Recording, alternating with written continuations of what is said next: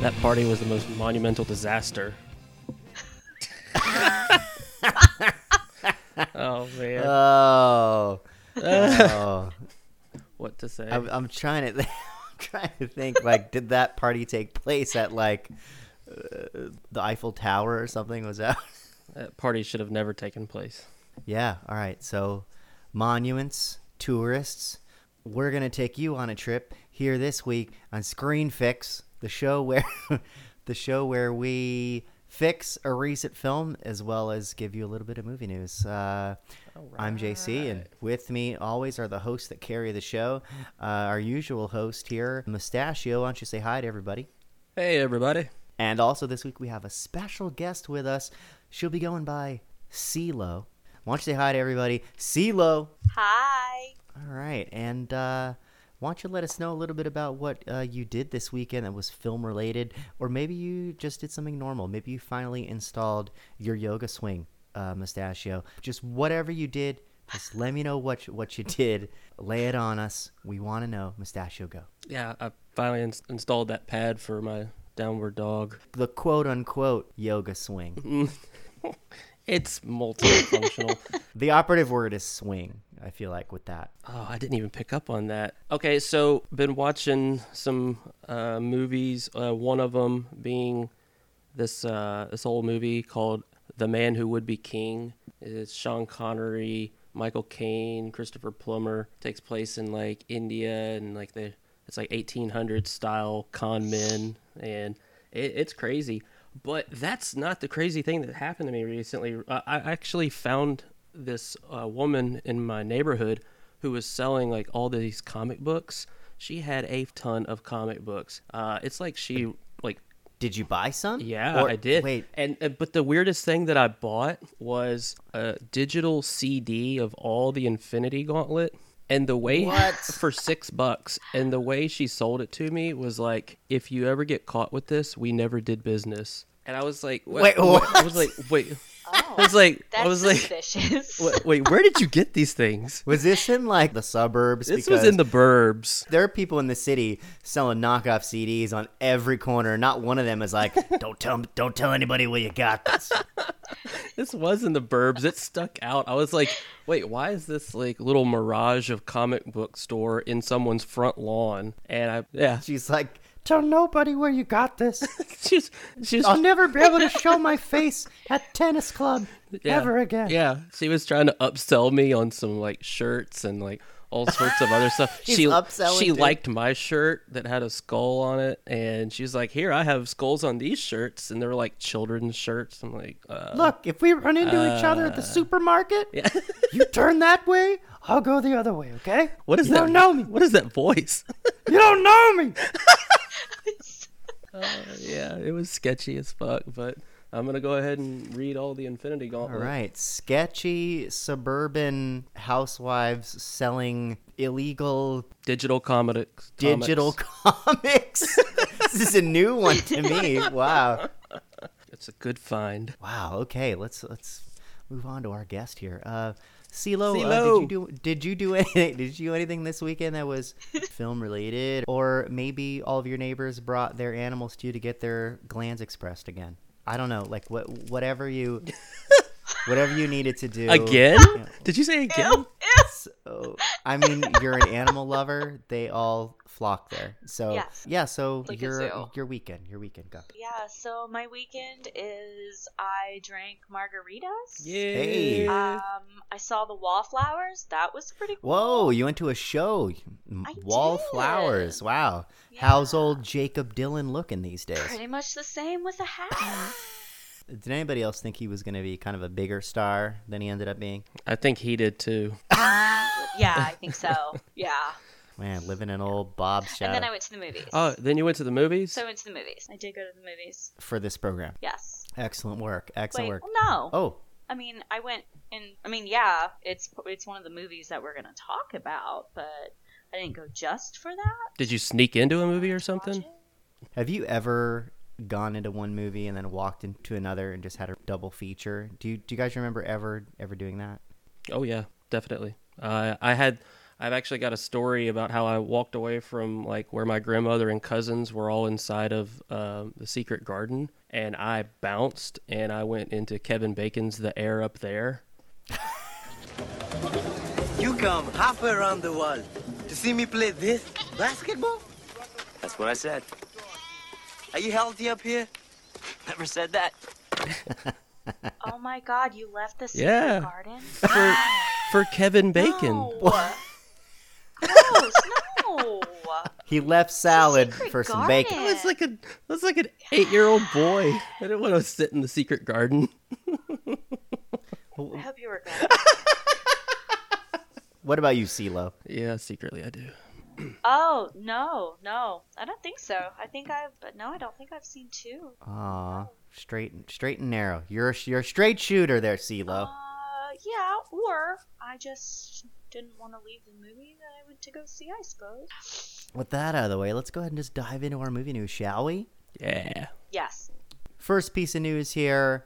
We're actually going to play a little clip. Lady Juan, our usual co-host, is jet setting like usual. Always out of the country. Went to Europe like 2 weeks ago. Now she's in Central America. But she has sent us a special correspondence about this news.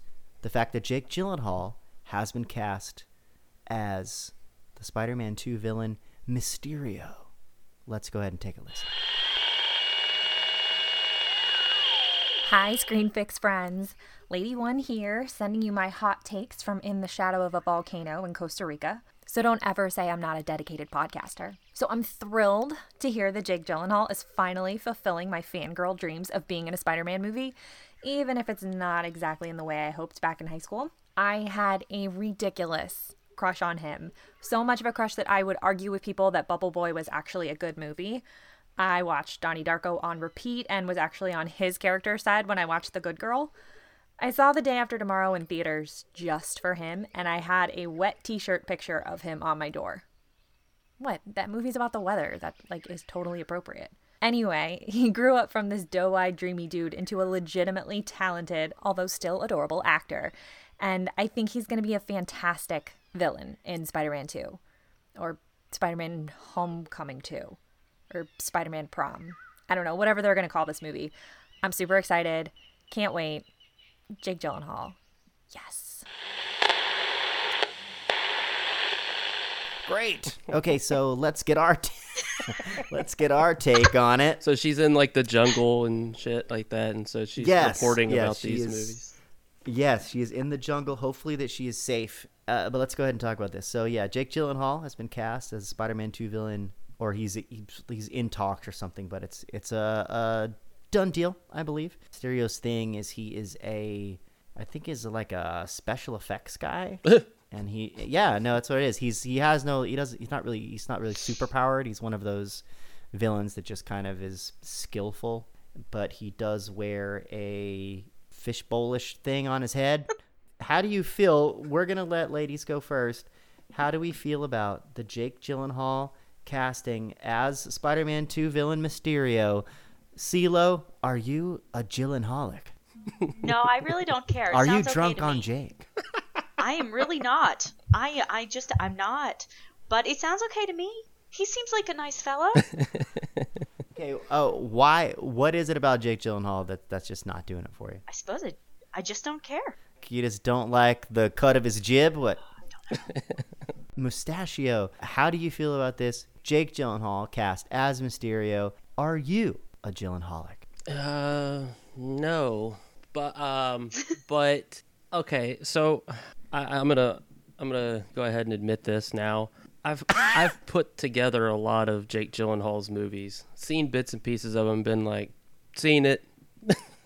It's bad, but there are some that stand out that I'm like, holy fuck! I'm so glad I watched that movie. And like Nightcrawler being one of them. Like, yeah, Nightcrawler is amazing. But with the Mysterio, like Mysterio looks like he's got like this giant orb bubble on his head. Yeah. And is that like going to be like just another Bubble Boy kind of reference or something? Because it looks like he's going to be this ridiculous, bad guy. But then Michael Keaton is about as realistic as they get. Like, he seems Right. like a good dad But- turned asshole turned vulture. But man. like Vulture, he's someone who doesn't like have powers. He just has like intelligence and like a skill set. So he fits a little bit with that Vulture mode. And the same way that original Vulture in the comics is this dude in a vulture-y looking suit with like a big old nose. So okay, so they're probably not gonna go green suit and bubblehead. they should. They're missing out, man. We've gotten our take on this Bubble Boy dude. What do you think? Like, give us your take on it, man. It depends, I think. I think if he plays him as crazy, then it's not gonna work. Like if he suddenly for some reason thinks he's in like Batman and Robin, it could really Yeah, fail. it But could. the thing is, like, Michael Keaton took a character as absurd as the Vulture and made it more grounded and good. And maybe picking someone like Jake Gyllenhaal, who we know has solid acting chops, can take someone like Mysterio and make him more grounded as well and give him a little more gravitas, emotion. Every time Marvel hires a really great actor to be one of these villains, I'm always really excited.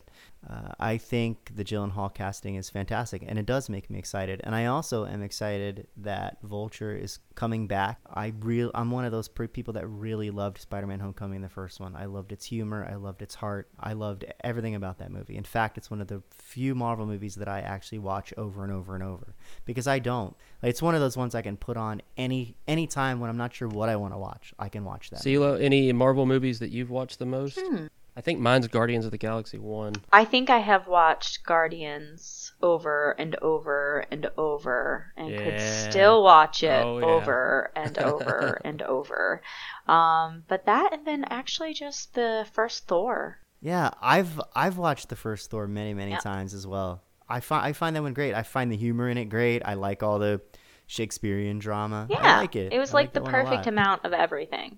It's just, I think, a brilliant movie. For everybody. For everyone.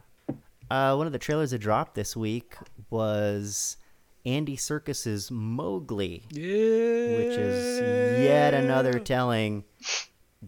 Wow, is that Mustachio or is that Bagheera over there? What was that?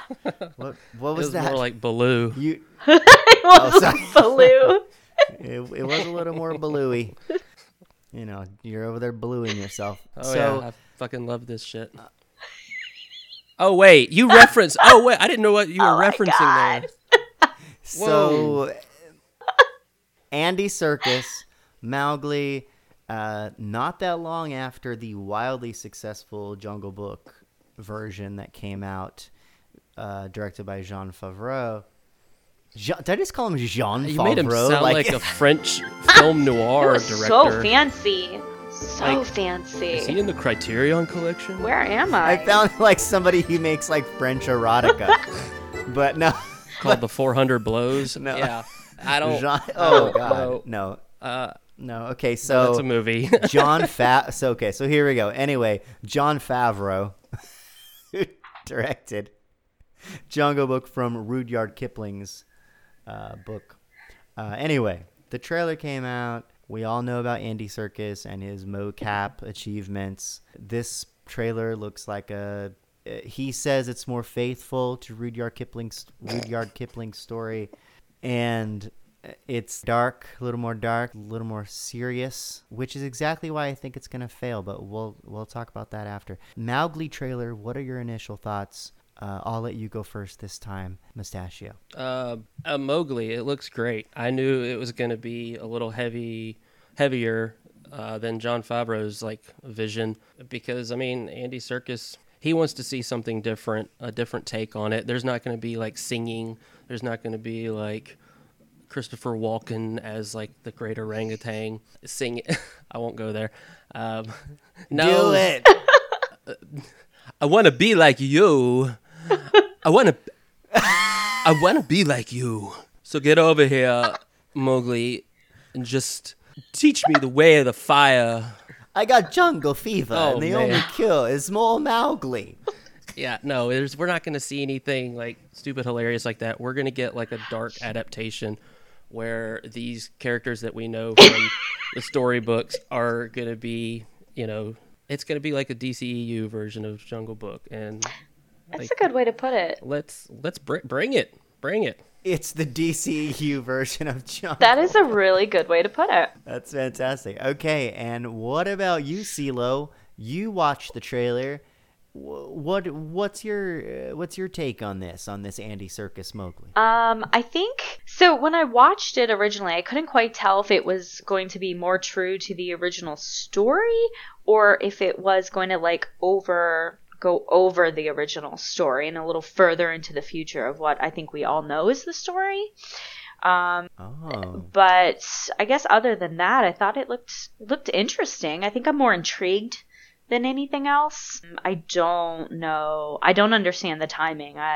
With the Disney movie haven't come out. I feel like they're so close to each other. Okay, and also it's like this is one of those movies where they're trying to sell it on. I mean, the story looks dark, whatever. Like it's more true to Rudyard Kipling, but they're also like, check out this voice cast. But the thing is, Jungle Book had a great voice cast. All these movies have great voice casts now, and I don't think you can still sell these movies on voice casting.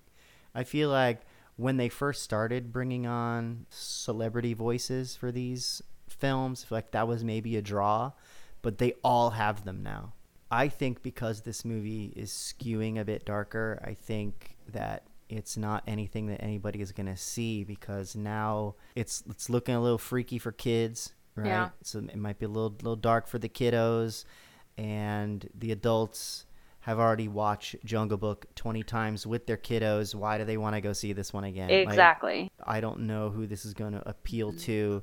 Who knows? Maybe it finds some kind of audience, but it's going to need a trailer maybe better than what we got or showing us a little more than what we got. Is it going to like flop like Greystoke, the Legend of Tarzan, when they take Tarzan out of the jungle? This is going to flop just less hard than Happy Time Murders.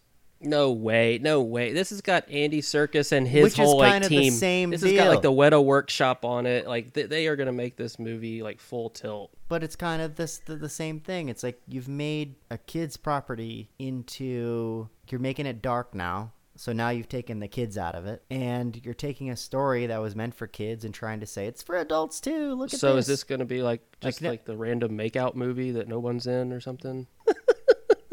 I mean, I had someone making out in my theater when I saw the Amy Schumer one. Really? In that one? Yeah. Okay. I mean, Yeah, they were going at it.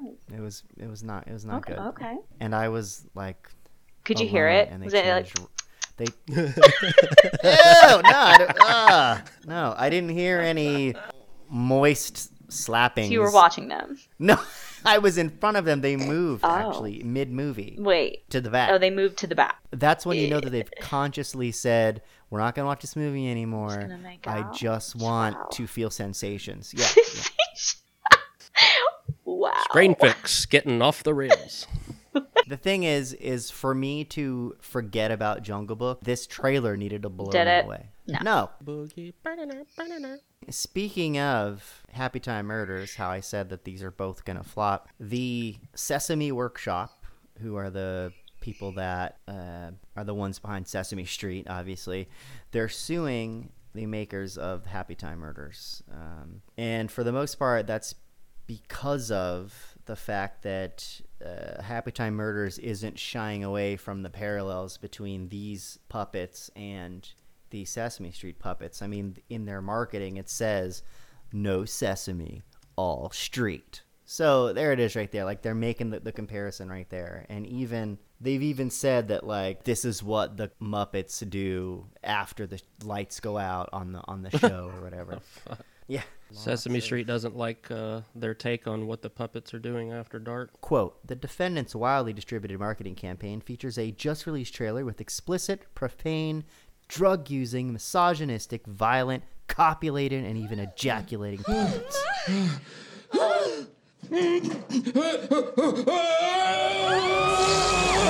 Right. And a lawsuit came out last week. We talked about this, and none of us thought that this movie was a good idea. Did you watch the trailer for this one, CeeLo? Yeah. I did. And I think I'm horrified. I don't even know. Yeah. what was the yeah, that's what I mean. That's why it's gonna flop. A, but B, this movie was made by Brian Henson, who's one of Jim Henson's sons. Yeah, so I'm confused too. I should have thrown that in there. I'm horrified and confused. I feel like he's like purposely like shitting all over his dad's work, right? Like, did they not have a good home life? Like was Brian Henson's like he loved Kermit. He never loved me. You loved a felt sock you put your fist in. Yep. I mean, it can be the only explanation as to how we got here. He never put his fist up my behind. Oh my goodness. So, how do you feel about this whole situ, Mustachio? Yeah, the more I think about it, I'm like, I want them to have creative control to be able to do something wild and, obscure like this, but not in the same tone of some stupid, dumb, inappropriate kind of joke. I'm all for inappropriate humor, but not if it's just haphazardly thrown together. Yeah, this is like the Jim Henson's son, I don't know, getting back at maybe Sesame Street that's had creative control over what his father created for a long, long time. It's like the big FU to Sesame Street. It's bold. So, CeeLo, what's your take on this whole lawsuit? I think I can't blame them. I don't know if I think maybe a lawsuit's extreme. I mean, the only thing that I think the lawsuit is going to accomplish, if I understand it correctly, is just their marketing, which I feel like it's a train wreck and it's doomed anyway. So I don't know if the marketing taking a hit is really gonna make that big of a difference. I feel like they probably looked into it really hard though, because I feel like they wanted to stop it or stop something in some way, and the only thing they could really get was the marketing piece. But I imagine that was just their only avenue at trying to stop it. I don't want to be watching it and going, "Oh, that's a stand-in for Swedish Chef." Oh, that's a stand-in for Big Bird. For Animal. Animal. That's a stand-in, right? That's Big Bird, of course, Mustachio. Oh, R-rated Big Bird. You've been waiting for this. Oh my god. What has my life become?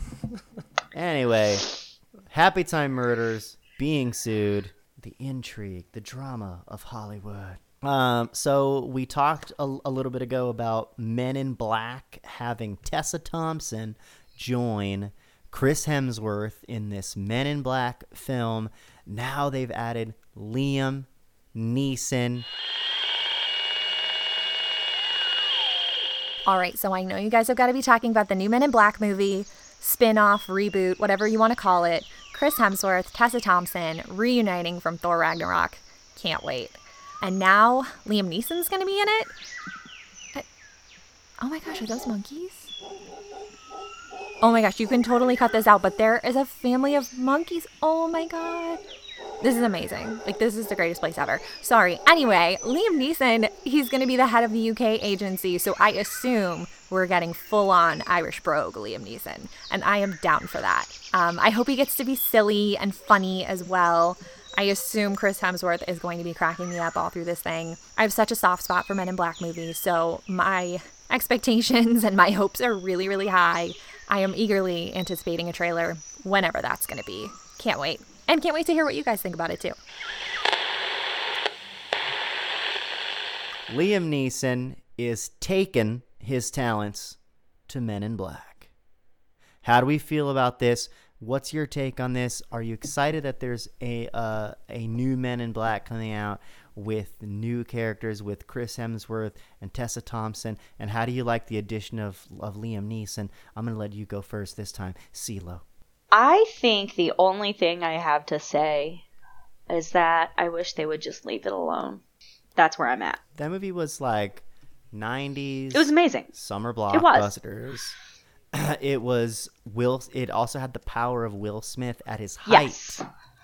So you had a top man in Hollywood, Will Smith.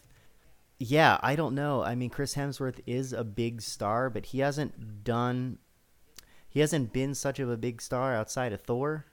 How do you feel about this, Mustachio? Do you feel like Men in Black's going to make a comeback, and does Liam Neeson help push the needle? No. I mean, we were talking last time about who's going to be the old guy Rip Torn character, and we didn't really know who they're going to have. Are they going to stick to that format where they come in and, that kind of cop-esque, bureau boss is yelling at them, "You blew away half the town." Now we got Liam Neeson's inappropriate ass up there for that, and he's just going to be scowling at them, and Liam Neeson's always going to do Liam Neeson, Irish gruff, dickhead. Do we really need that? Irish gruff dickhead. Do we really need that in a Men in Black movie? Doesn't a Men in Black movie have to have a certain amount of silliness to it? Men in Black almost had this manic energy to it. Yeah, but enough to scare you at times. Yeah, that's what I mean. It's got this manic energy to it, which was really good as well. And I don't know if Liam Neeson brings that so much. So anyway, let's go ahead and move on to our next topic. The Boba Fett movie has landed writer-director James Mangold. So first of all, there's a Boba Fett movie, and also they landed James Mangold, the writer and director of Logan. How does this make you feel, CeeLo? I'm good with it. I'm looking forward to it, actually. And I think that in general the character is just so popular. I think that they're going to put a lot of care into this to make sure that it's big and do the character justice. How do you feel about people who say that Boba Fett isn't a character, he's just a cool outfit? He does have a cool suit, but also then this film will show us why we should love him like we do. I'm looking forward to it. Let's bring it on. Yeah, Boba. Do you think Boba Fett drinks boba tea? Obviously. Wait a minute. His origin story is he invents boba tea. Oh my god. That's clearly what this is. It's staring James Mangold right in the face. It's going to be a missed opportunity if he doesn't go with that. I was a prisoner in the tapioca mines. One day. Mustachio, what are your thoughts on all this? I'm game. Yes, we've talked about how they're making, they could possibly make a spinoff for Lando Calrissian. And, yeah. So, close. for some millennial named Landon. I tried to make him a white guy there for some reason, and, you really I feel did. like an You asshole tried. for doing that. Landon definitely drinks boba tea. It's all coming together. It's all coming together now. I liked Patton Oswalt's take on it, where he just wants to see him pull his maul out of the briny deep of that Sarlacc pit and fucking get up and start flying and relentlessly pursue them again, the headhunter fucking horseman that he is. I want to see some cool shit. I love jetpacks ever since I was a fucking boy. Jetpacks have been the coolest thing in the world, along with guns on your arm. Yeah, so I'm game. Boba Fett's death is a rather unceremonious one in the Star Wars universe. He gets his jetpack just bumped by Han Solo, and he goes flying against the wall of the barge, and then just rolls into the Sarlacc pit. Yeah, and that's it. His whole Star Wars career is done with a burp. Hopefully, with Boba Fett, they can go back and tell a more unique story without being tied to having to show fans any one certain event. And maybe that's more freeing for a writer like James Mangold. Hopefully, he keeps it grounded, a la Logan. His involvement is the only reason why I'd be excited in a Boba Fett movie at all. So, good on you, Disney. Super quick, last thing, the City of Lies trailer dropped. Johnny Depp and Forrest Whitaker trying to solve the murder of Biggie Smalls. Did this trailer do anything for you, CeeLo? To be honest, this is the only trailer that I have ever fast-forwarded through. This is a documentary kind of a situation. Yeah, well, there's already a TV series called Unsolved, and there's Unsolved, The Murders of Tupac and Notorious B.I.G. It's sorry, this topic has already been dove into. We know. And now 100%. And now for Yes. some reason we need Johnny Depp to uncover this. I think Johnny Depp he's done. He needs to take a large break from Hollywood, but he can't because he's got so much debt. Does Yes. he? Oh shit. That's why He's here. indebted. Johnny Depp is on his way to being the next Nicolas Cage, where he's just in Oh. everything. He's in Yeah. stuff that's good. He's in stuff that's terrible. He's Yeah. he's saying yes to everything. How did he blow all his Pirates of the Caribbean money? It was highly publicized with his divorce from Amber Heard, and his finance people sued him or something like that. And yeah, apparently he mismanages his money horribly. I mean, You heard it here. In less than 2 years, there will be a direct to streaming, or like, what is that? VOD. There will be a VOD film starring Johnny Depp and Nicolas Cage together. You heard it here on Screen Fix. You're also going to hear on Screen Fix our fix of Deadpool 2. You're no fucking hero. You're just a clown. Dressed up as a sex toy. So dark. You sure you're not from the DC universe? So Deadpool 2 won its opening weekend. It did not break the record for largest opening by a rated R movie, though. It did not beat its predecessor's record. The record still is held by Deadpool 1. It came in second, and it came in between Deadpool 1 and It. It made $125 million over that weekend. Well, I think it did make over $300 million worldwide in its first weekend, which is awesome. As far as how it was received, it's 82% certified fresh on Rotten Tomatoes and has an audience score of 86%. And in its second week, it dropped 77%. It was a steeper drop than was expected. Solo came out and was gobbling up its audience. And Avengers Infinity War is still out there as well. But Deadpool 2, we can't fix this movie until we know what this movie is all about. And for that, we always rely on our own Mustachio and his sassy summary. oh, hello there. So you want to know about this movie? If you haven't seen it yet, and you're still listening to me, then I applaud your exquisite lack of taste in film and your desire to hear spoilers for the shit that you haven't seen. Well done. Deadpool. Chicka-chicka. Ryan Reynolds' character, Wade Wilson, Deadpool, gives us some great narrative backstory action. And as far as slashing up and executing every gang member and bad guy all over the world, he's killing it. But he lets one get away. Poole comes home to his wife by lollipop ring, Vanessa, played by Morena Baccarin, and now they're ready to make some baby-making love action. More romance ensues, and then the bad guy who got away slips through the door and shoots and kills her. So he chases down the dude, pulls him close, and he steps in front of oncoming traffic. That still didn't kill him, so he's back at his flat, kicks back on several gas drums, and gets blown to shit. We're told that this is a family movie, but after watching Vanessa get killed and his ugly suicide, I'm left thinking, what? How in the super fuck is this a family movie? Colossus collects his nasty bits, and he does the Deadpool baby appendage shit, and now he's ganked Professor X's powered wheelchair, and he's rolling around the grounds of Xavier's School of Gifted Children. He's super pissed that the studio didn't shell out for just one more X-Men. Oh, wait, no, we see several of them, but they're in, like, some meeting, and they're trying to avoid this, awkward interaction with Deadpool. I did read that according to Evan Peters, a.k.a. Quicksilver, this cameo scene was the tame version of what they recorded. So there could be a provocative short scene in the bonus material. Oh my god, Wow, what did they all really? moon him or something? Yeah, like, I want to see this. Whatever that is, show us that.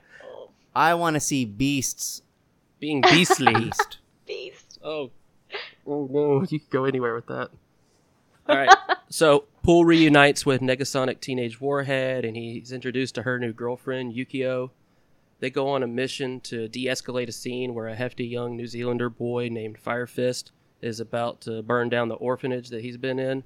This kid is firing on anyone who gets close, and Poole's trying everything not to lose his temper and start shooting.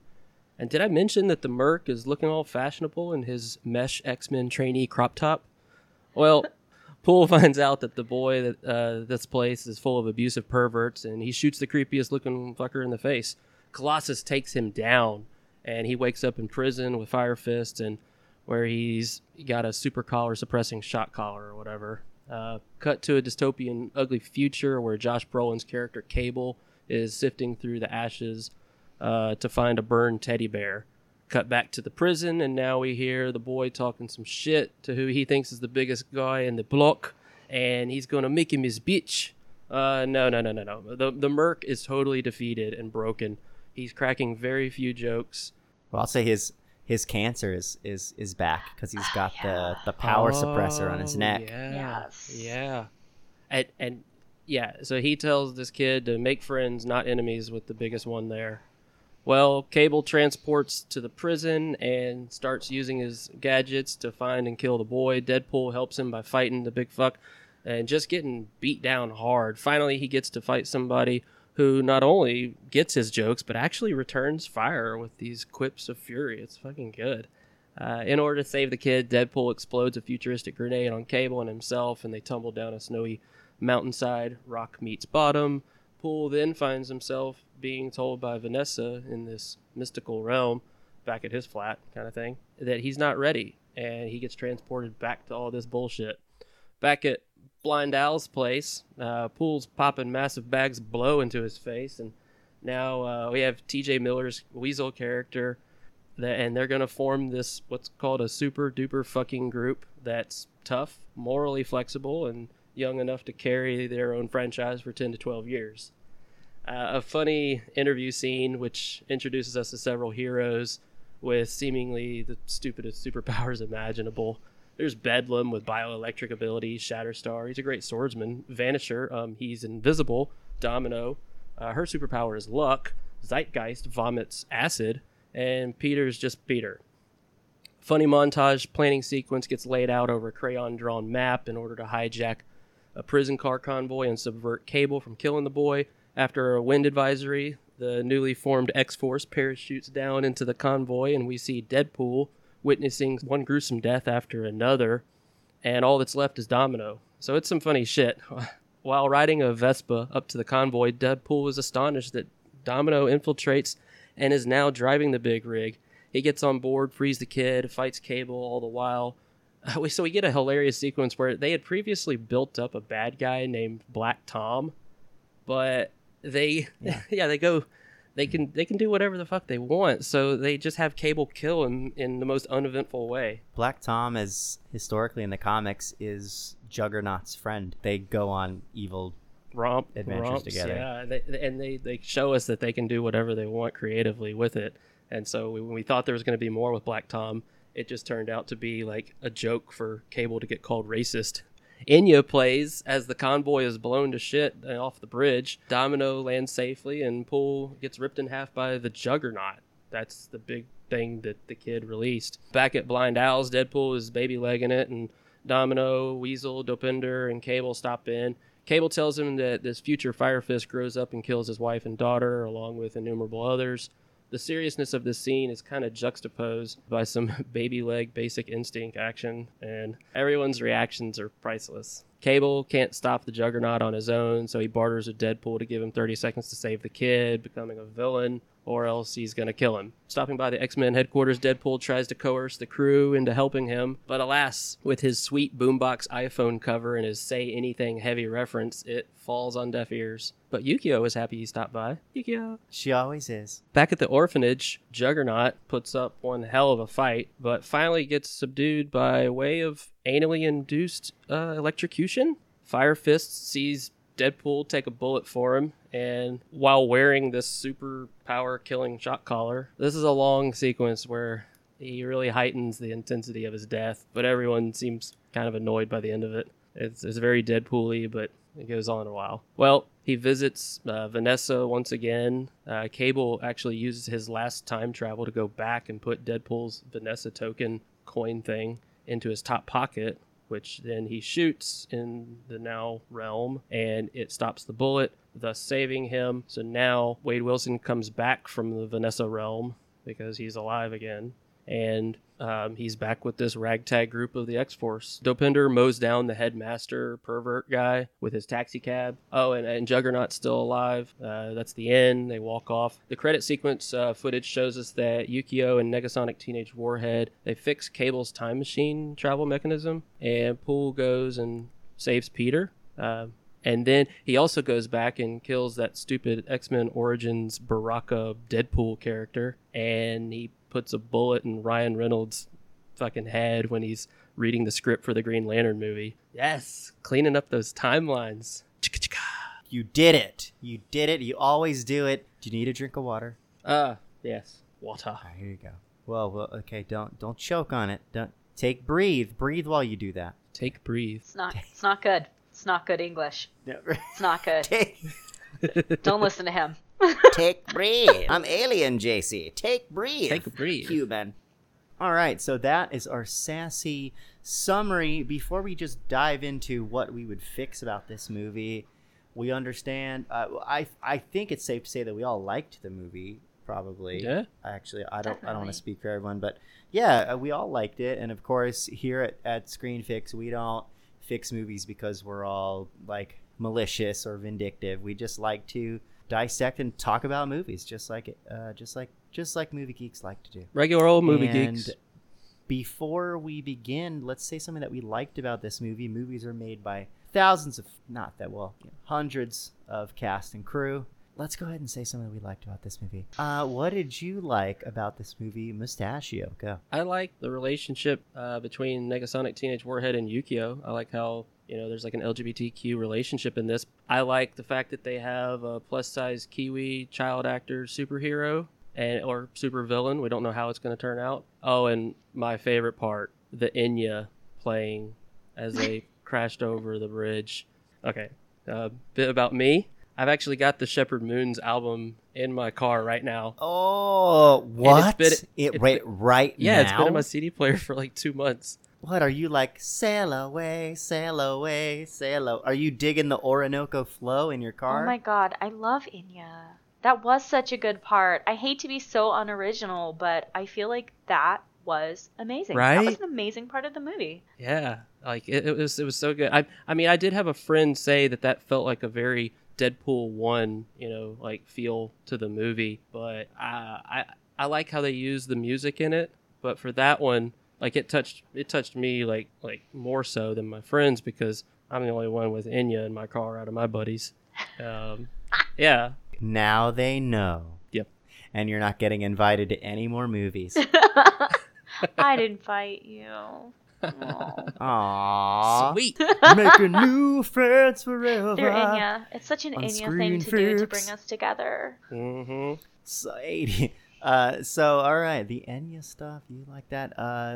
CeeLo, is there something that you liked in this movie? What's just like one thing you liked? Come on. You liked Ryan Reynolds.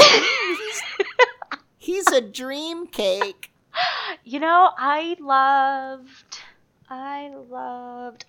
I guess I want just him love to the Reynolds carnage. wrap me up. No, I'm gonna go with like the carnage and death. I really enjoyed that. You liked the carnage, and Yes. are you specifically referring to how the X-Force was I dispatched? very much did enjoy the X-Force all Yeah. dying. Right. I thought it was great. I enjoyed their deaths. Was it out of nowhere? Yeah. Yeah.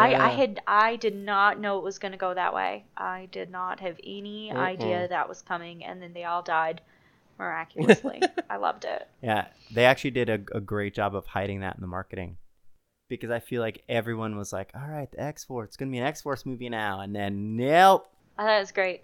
Yeah. Like there was like a wood chipper, and there was the power gross. lines. Like Helicopter blades. Like, is that how a Shatterstar went? Because I forgot his. What? Okay, no. Yeah, Shatterstar goes on the helicopter. How does blades. Bedlam go? Terry Cruz's character. He gets hit by a bus. Oh, yep. They use a bus a lot. He gets hit by the bus. Vanisher gets shocked on the power lines, and the reveal there, spoiler, is Brad Pitt's cameo. Yeah, that's what I read. I was like, I didn't see that. I thought You didn't so. When see I saw that? his face, I was like, that was him, right? No. But I couldn't be sure. I was like, oh my god, Brad Pitt! Oh, he's dead. Oh, he's dead. That's who that was. Bill Skarsgård's character was the wood chipper. Oh, And then, of course, the creepy Peter Zeitgeist dude. Yeah, Peter gets barfed on by Zeitgeist, yeah. Yeah. Yeah, that Peter Yeah. scene was rough, man. That acid eating That actually away. was. That was bad. Oh, Peter. Shit. Poor Peter. I liked that the movie didn't forget the reason why we were there to see a Deadpool movie. Not necessarily for plot so much, but we're there to watch a comedy movie, and they really laid into the jokes. They threw lots of jokes in there, and that's just what I like about these Deadpool movies. They're definitely comedy send-ups first and superhero movies second. So let's go ahead and let's dive into these fixes. Do you have a first fix, maybe a minor one for us? You can go ahead and go first. Ladies first, CeeLo, go. All right. So I don't feel like I was made to care about the other characters as much. Like, I feel like maybe if they had spent just a little more time fleshing out maybe some of those big mutant fighting big mutant, that I think I would have liked that. Like, at one point I felt like I'm like, is Juggernaut Xavier's brother? Like, did I just hear that correctly? But that was like the only part that I caught that I was like, oh, I probably should care who he is. And then, oh, he's dead. Do I care? I don't know. I don't think I was made to care. So no, I don't care. Yeah. There's more of that in this movie than there even was in the first one, where it's just a lot of characters doing things around Deadpool that you don't really learn a lot about. It's true. Fire Fist, you learned, was, subjected to abuse in an orphanage, That one we were definitely made to care about, and that was sad. Cable gets a little bit of Fire Fist kills my wife and kid. Yeah, boo-hoo. But other than that, I mean, Negasonic Teenage Warhead, we still know nothing about. 2 movies in a row now. We've now spent 2 movies with this character and know nothing about Negasonic Right. Teenage Warhead at all, other than the fact that she's angsty and a teenager. Is there any character in particular that you would have liked to have known more about, and how do you think the movie could have gone about fixing that? I would actually say the Juggernaut. I would have actually liked to have known more. Yeah. There's a lot of lead up to who is the giant in the basement or wherever he was kept, and then found out who it was. And I was like, oh, okay, now we're gonna get to know somebody here. And then we did not get to know him, not even a little bit. They just kind of resigned him to being Fire Fist muscle. Yeah, exactly. Which is totally wrong for Juggernaut. My first really simple one is the cutaway scenes when Vanessa is in some kind of form of hell or purgatory or something. Every one of those scenes kind of took me out of the movie, and I was suddenly kind of bored. They were trying to really cram in some drama there, or some like life lesson-y type of thing, but every one of those scenes was played really seriously. And I thought they could have done something fun with that also. Like, maybe they could have made it look more of like a waiting room between heaven and hell. And he keeps on arriving there, and she keeps showing up from like this, like the elevator that says heaven or the elevator that says hell or something. And she's allowed to like sit there with him for a minute and like talk to him. And then she's got to go back, and he can't go with or something. Maybe he doesn't have access to one of those elevators. I just thought they could have done something more creative and more funny and more to the heart of these kind of humorous films.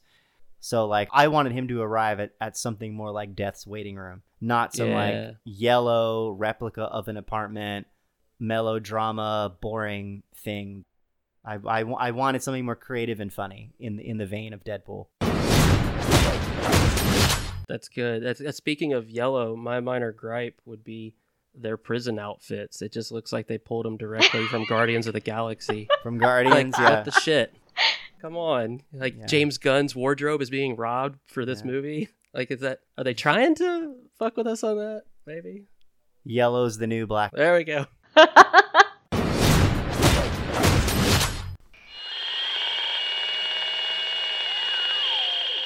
All right, so I did see Deadpool 2 before jetting off to the jungle.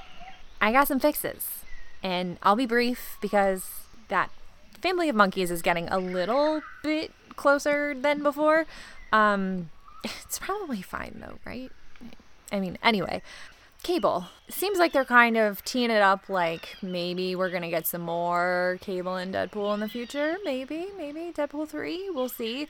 I don't know. I wasn't really feeling Cable as a character with more than 2 dimensions. He's got like weird greasy abs and also greasy metal parts and like a super cliche backstory. Without being a super comic book nerd and knowing the real explanation behind Cable, I do know enough to know that this isn't exactly how it goes in the comics, and it just felt a little similar to Wade's issue. And I guess they're supposed to bond over that, like Wade was about to have a family and he lost his girl, and Cable lost his wife and his daughter, and I guess that's why they connect over their motivations, but I don't know, it just felt weak. I would have preferred something with maybe a little higher stakes.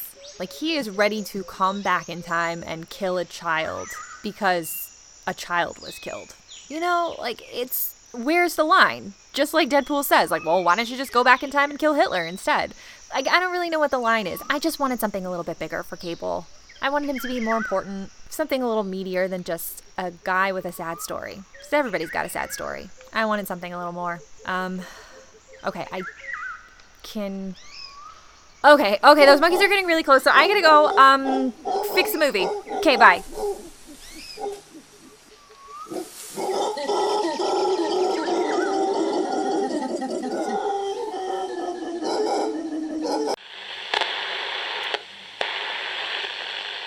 All right, Mustachio, you got another one? You got a fix for me? Dopinder. I love his character, but I felt like, there could have been so much more done with him other than just, him doting on Wade Wilson's character, talking him up about his cute girlfriend, and then also kind of wanting to be a part of the X-Force team, but they're just not letting him in. And then he's mainly their designated driver. It's like, come on. I wanted more Dopinder stepping up and them accepting him. So I know we can't give him a superpower like these other X-Force retardos. Yeah, but if we can get Peter, I feel like we should be able to include him. I'm with you. Yeah, Peter's good. I think it adds so much to it, and we already know Dopinder, but I just don't like this emasculated Indian cab driver friend who doesn't get to do much other than, cuss when he can't be a part of the team. So I would let his character kind of step in and be part of the interview process, and him be a part of like choosing the X-Force. Weasel's there because he's hilarious. Arguably. Right? So Dopinder, fucking let him step up and be a part of it more, and not just the butt of like a joke of how he's just there. Dopinder. Yeah. Got another one in your bag, CeeLo? I do. My only other tiny gripe, although I guess this is my biggest one, is that go for it. I really feel like I would have liked a lot more if they stopped at the first ending. It was like, like in the Lord of the Rings, right? We've got like 7 different endings going on, and depending on who you talk to is which ending they liked the most. But I really liked it when everybody was just dead. I really did. I'm okay with Vanessa being dead, with Deadpool. I think Mustachio called it the magical realm. I thought that them two just being off in the magical realm was super cute, and I'm fine with Peter and the rest of the X-Force being dead and staying dead. Totally okay with it. I really feel like the time traveling there in the end was... it was good, but I just would assume that everybody just be dead. That's how I liked it. You wanted, including Deadpool. Yes, I liked the ending. Yeah, I've killed any more sequels. Yeah, so that, like, your take on that reminds me a lot of how they set it up in the trailers as, you killed it with 2, where there's not going to be a 3. Like, almost like this Joe Dante, director of Gremlins, saying, we're going to do it so much up on the second one and kill off everybody that there's no fucking way that the studio will make us do a 3rd one. Yeah. But, it was, it was good because then we could go back and, and watch Deadpool fix some things that clearly needed to be fixed. Like, I'll give it that. But I thought it was a beautiful ending to a funny movie. Bring it on, One-Eyed Willie. I guess I'll go ahead and say my last one. It's kind of a doozy. It fixes a lot of character problems that I have with the movie.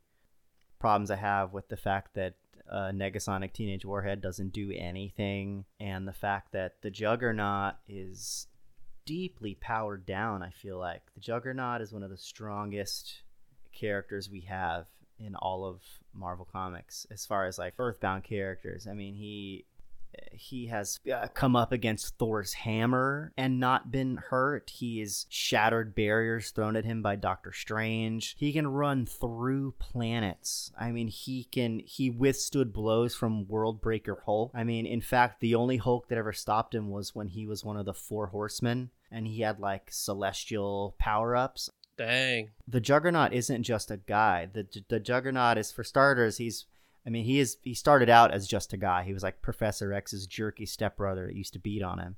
But he was like a soldier or some kind of thing, and he came across this gem in a temple, and it turned him into the Juggernaut, and eventually he got a fraction of the powers of this demon god called Sidorak. And Juggernaut is insanely powerful. There's very few that can even fight him. That's why he's so dangerous. And the fact that he was just turned quickly into like Fire Fist muscle was very, very bizarre. There was an instance in the comic books where Juggernaut was saved by this superhero. I think his name was Squid Boy or something. He was saved from drowning. Yeah, he was saved from drowning by Squid Boy, and he kind of turned good there for a little bit, or at least he tried to go straight. But which, you know, there could have been shades of that with Fire Fist a little bit. So this is my change for some of this stuff. So I wanted Deadpool to get through to Fireboy before they even enter the orphanage, and I also wanted Juggernaut to have been confused about where Fire Fist was leading him to. Maybe when Fire Fist said, I'm going to go attack a school of mutants with this headmaster or whatever, he got confused and thought that's like Charles Xavier. Like maybe he thought he was going to confront his brother, which is always his goal. That's always Juggernaut's goal. Juggernaut and Fire Fist show up. Deadpool gets through to Fire Fist first, and Fire Fist tries to get through to Juggernaut, but you can't do that. Juggernaut's insane. At the end, it's Juggernaut that turns into the main villain, because in any other universe, in any other world, Juggernaut is your main villain, not Fire Fist. I mean, Juggernaut is crazy, right? So everybody's got to pull together now to stop Juggernaut. And the way that you stop Juggernaut is not by putting electricity in his butthole, like in the movie. Yep, he did that. You don't give him like a literal shocker. Oh my god. Totes. Like basically you have to find some way to constrain him, which you just can't do. Or what you do is you get his helmet off, which is very hard. Like that's how you stop Juggernaut. You get his helmet off. So all of them together use their combined strengths and powers, Cable, all of them, to get his helmet off.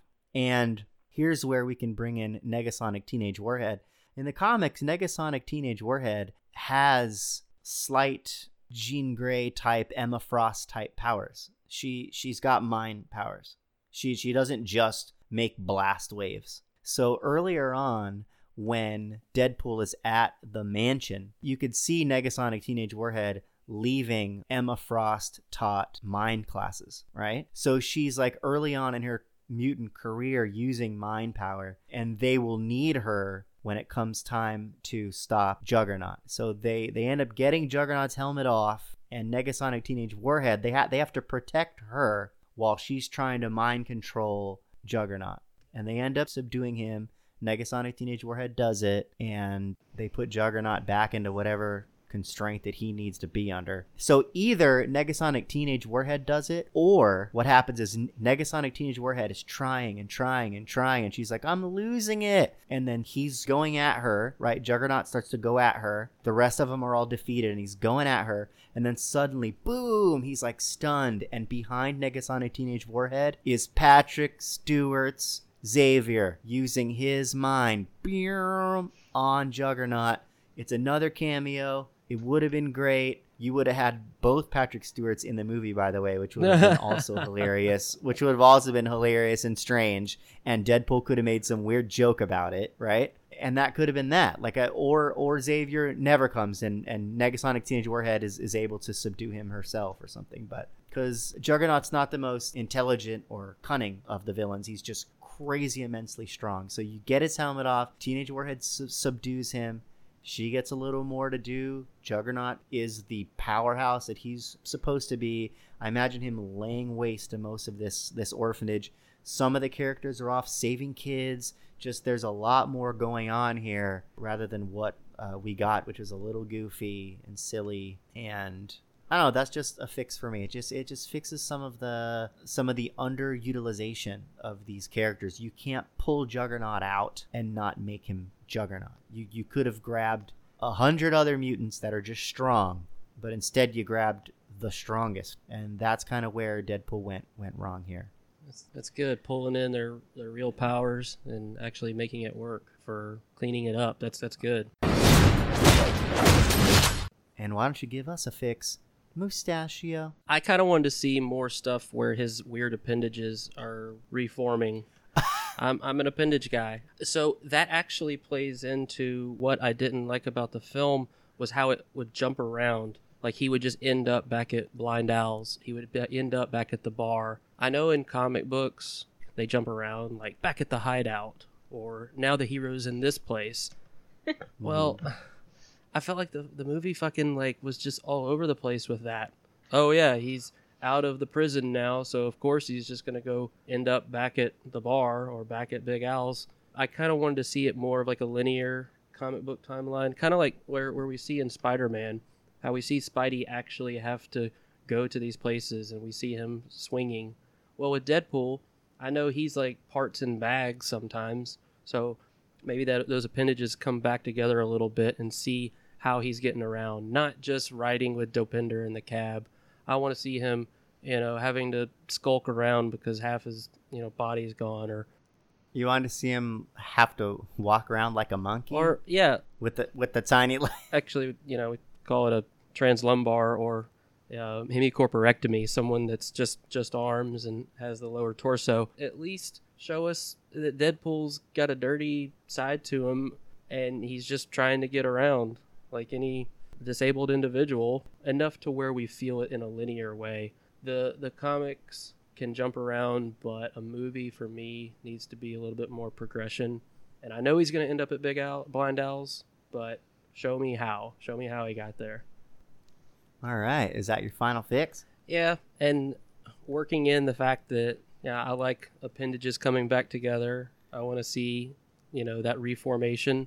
Maybe I don't want to see a baby leg up close on him, but show us a little something more of maybe a timeline sequence, how long it takes for that baby leg to pop out and pop out into a big old good looking an adult leg. Sexy gam or something. Yeah. Oh my god. Oh yeah. All right.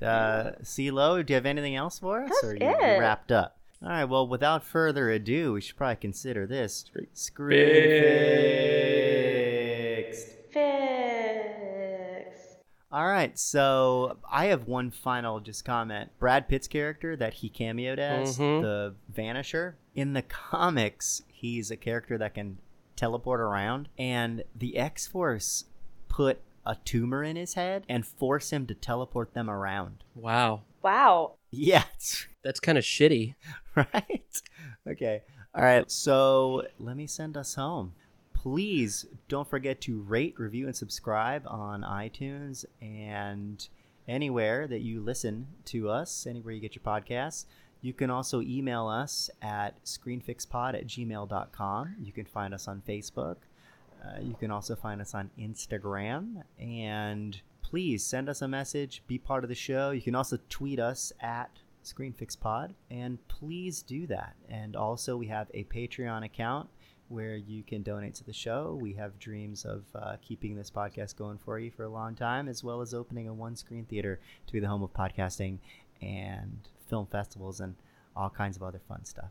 So let's send us out with your reaction when you saw Deadpool's baby penis. You go first, CeeLo. Pass. Ugh. All right, and what was your... Well, there it is. Oh. What was your reaction to seeing Deadpool's baby penis, Mustachio? Oh. I'm not. I'm kidding. I'm kidding. Oh. I'm kidding. Shit. I looked away. I think we all did. I went, oh, they're not going to show it? They're not going to... Oh! Oh, yeah. That's what I did. Yeah, I went, they did it! I thought it was a plumbus. What's a plumbus? What's that? Oh my goodness. On that note, everybody, please don't Google plumbus. All right. Bye, everybody.